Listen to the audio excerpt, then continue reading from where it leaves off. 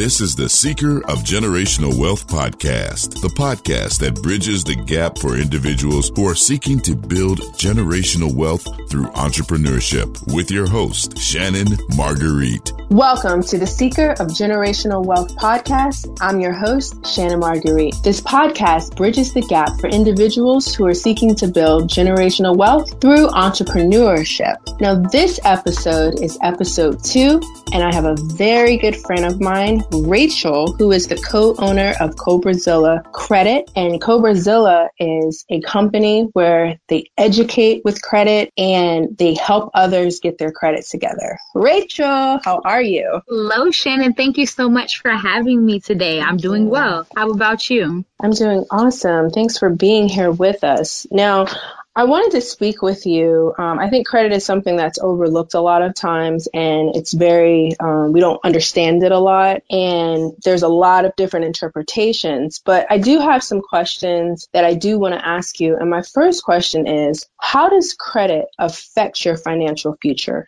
That's a really great question, Shannon. Credit affects your financial future in so many different ways. This can affect you getting a car, qualifying for a loan, qualifying for a home loan. There's so many different areas and categories in which credit can affect your financial future. And if it's not right or you don't have it proper, you could be missing out on opportunities. You can even actually be holding yourself back if you don't have the appropriate credit or credit score. Do you believe that the media has allowed people to actually understand that impact that it has? I don't think the media does a really good job of portraying it. The media has this connotation behind it that cash is king.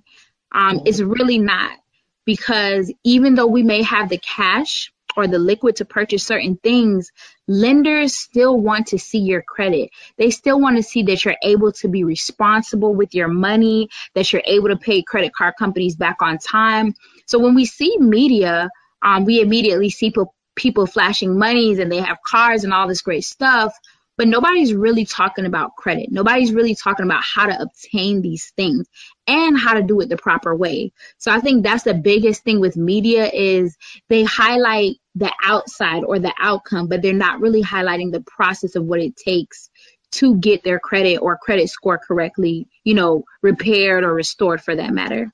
Okay, yeah, I agree. And I think that, even in school, and that's a big thing about, how I got to really want to say Seeker of Generational Wealth is that we were learning about, I think maybe I had like some budgets and, it was trying to, do some taxes or something. Some people, I've talked to people and they're like, oh, we did taxes in school. Oh, we did budgets. However, I don't believe that, we really talked about or had an opportunity to discuss really what credit is.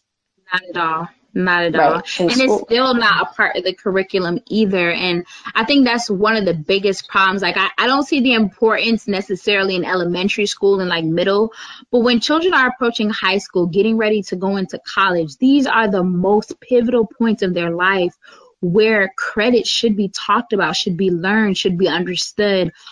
Because when they're going to make financial decisions, when it comes to student loans, getting their first car, even potentially getting a home at a young age, they need to understand the importance of credit, how it works, and understanding what's needed to accomplish it and keep it in a good place. Because the thing is, you have some children who will go through college, taking loan after loan after loan after loan after loan, and then they come out of college and they finally settle on their career.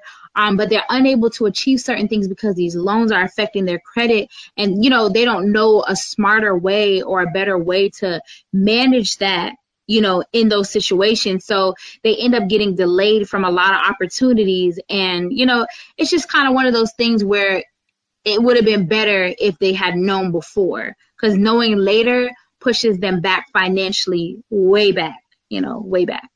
Right. And I agree. And I also think that one of the biggest things that we are seeing now is we see more resources than we saw, and we're able to actually educate ourselves and fix things that, maybe we didn't even know that we could fix. So one thing that I really love about your company is that you take the time to really educate people, and you take the time to, you know, just say little, you know, things that people would not think about just to help their credit. Because even if you have good credit, you know, what about even better credit? And what are some things that, and I think the other thing is some people have very good credit or great credit, and then something happens and they don't really understand how to maintain that. So, you know, I think in a lot of the companies where they're fixing credit, but not telling people, okay, it's not just everything's paid off, or, you know, you had this stuff taken away because it was an error, but how do you actually build credit? So exactly.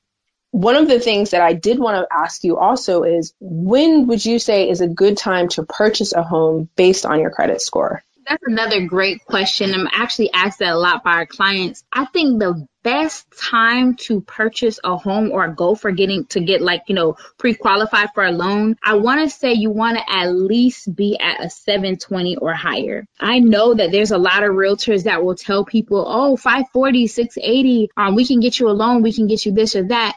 However, a 720 is not only just going to qualify you, but get you the best rates with interest. We have to consider, yeah, we can get a house at 680, but what is your interest rate going to be? You know, so it's good because it'll get you in the door, but why don't we get in the door with better footing? You know what I'm saying? So if you can get a 720 and get a 2% interest rate versus a 680, and then you have like a 15% interest rate, you know, it's so much better. So I would say shoot for the highest that you possibly can before you try to get pre-qualified. Because a lot of people are in such a rush to get a home. It's, ooh, I got a 640, I'm applying. No. Hold your horses. See if you can get a little bit higher so you can get more bang for your buck, more money, and a lower interest rate. So you get more for your time and for your efforts of building and repairing your credit. Right. And I think that's a wonderful thing to speak about, because there are a lot of companies that help people, you know, get into their first home, and they have a lot of different agencies and even government funded agencies that'll say you don't have to have a high credit score. This is okay. But I also think that one of the things that, you know, just like we were talking about, is the high interest rates. And we look at it as, okay, I can obtain and have this house. However, one of the things is, yeah, I can have this house, but at what interest rate? Am I paying 3 times the amount for the home? Exactly. 2 times? How long is it going to take me to pay off the house? Which in fact is going to hurt my credit even more down the line, because I have this loan and I'm paying all this interest, and all of the money that I'm putting into it is going towards the interest, and that's not helping my credit at all. Absolutely. So, okay, and great. Realtors actually won't tell you that, because they're also kind of money hungry for their commission and stuff like that. They're not going to tell you, oh, get to a 720. They see you at a 640. Hey, we're taking you. Come on, let's get you pre-qualified. They're not going to tell you, oh, your interest rate is going to be high, because they're caring about their commission. You know, so as a company too, we want to educate people like, yeah, you can get into a house with a 640 credit score. However, we strive to get you higher than that, because you're going to get a better opportunity that way. You know, it's like a comparison. Do you want the best, or do you want just something that's mediocre that can just kind of get you in? So it's really all up to what you want, but I would still recommend shooting for the highest. Right. And I think another thing is a big push to, you know, did you get your first house? Did you get this and get that? You don't want to rent anymore.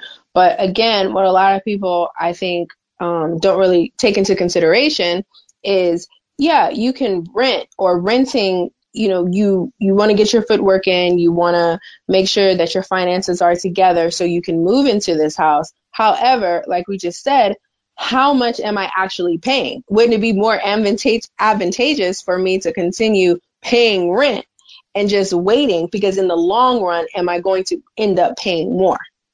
Exactly. I totally agree with that statement. Okay, great. So then the other question is credit ever too bad to be fixed? All right. So that is an awesome question.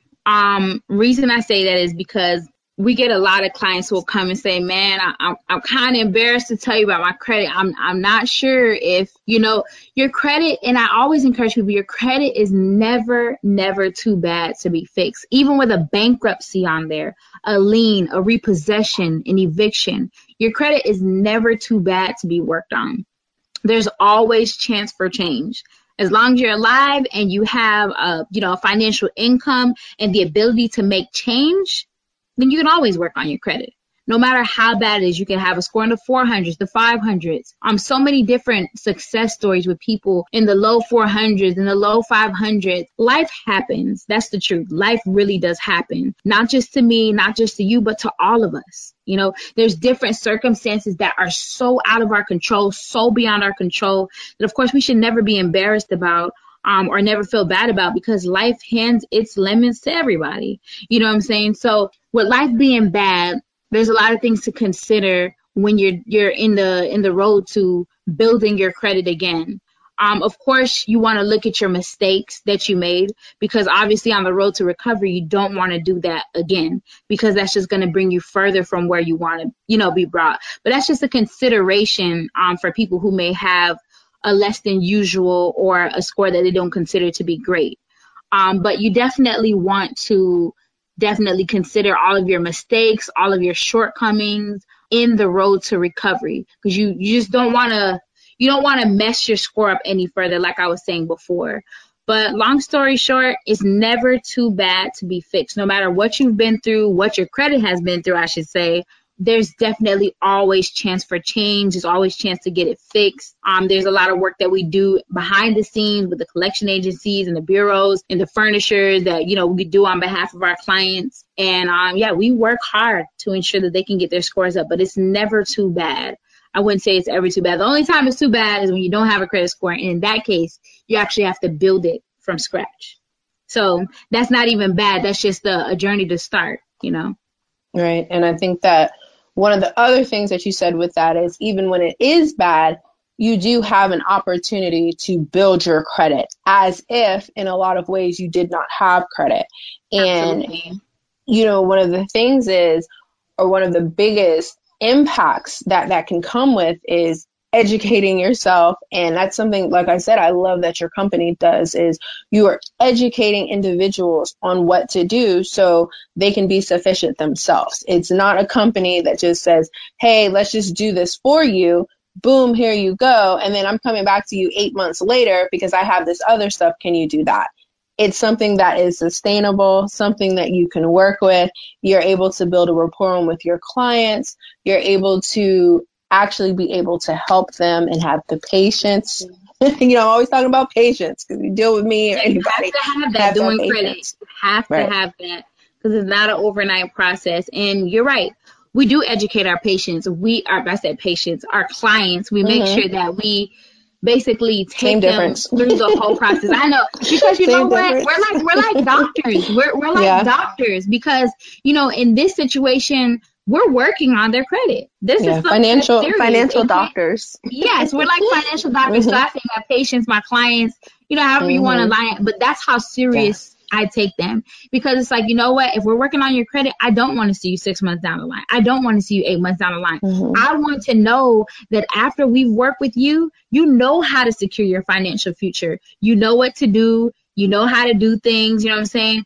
And what we do in the education process is we do a lot of stuff for free, because we know that in the beginning, it's about building trust and building a repertoire with people, letting them know that you're really there for them. We build a lot of educational tools and resources. We take the time to kind of ladder with our patients and take steps with them and let them understand, hey, we're here for you. This is how you do this. This is how you do that, But yeah, I totally agree with you. The companies that really take money and just run off, they might be profitable. Yeah, they might be making money. But at the end of the day, do you want to be with a company who runs off and takes your money? Or do you want to be with a company that's going to tell you what they're doing with your money, tell you why you paid, how things work, why they're doing this, where they're sending your letters to, who they're talking to, who they're communicating with, what do you need to do with your credit file? There's so many aspects that you have to take into consideration when you're educating somebody about their financial future. And another thing is, it's not a one size fits all either, because everybody has a different financial situation. So you have to strategically take your time with each person, and organize it out, so that's definitely something that we take the time out to do. Well, thank you. I appreciate that. Sounds absolutely amazing. What I will do is when we do post this podcast, I'll let everyone know where you can be located to help individuals and, about your company. So people can, come to Rachel and get some help.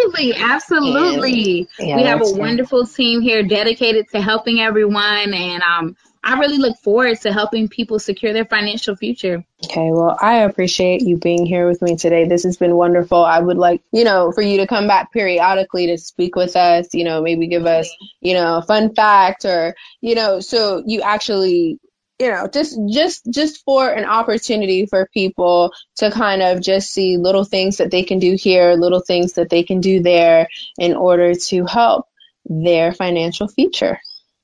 So much for having me, Shannon. I really appreciate it. I appreciate it too. And everyone, I want everyone to know that we are here. We are streaming on Fridays. And we will be back very soon. Thank you, Rachel, so much. I hope you enjoy your day. And thank you for helping others and myself understand and come closer and closer to being a seeker of generational wealth. All right. Thank you, Shannon. I hope you have a wonderful day as well. You too. Thank you. Thanks so much. The Seeker of Generational Wealth podcast is a production of the Castropolis Podcast Network. Log on to castropolis.net.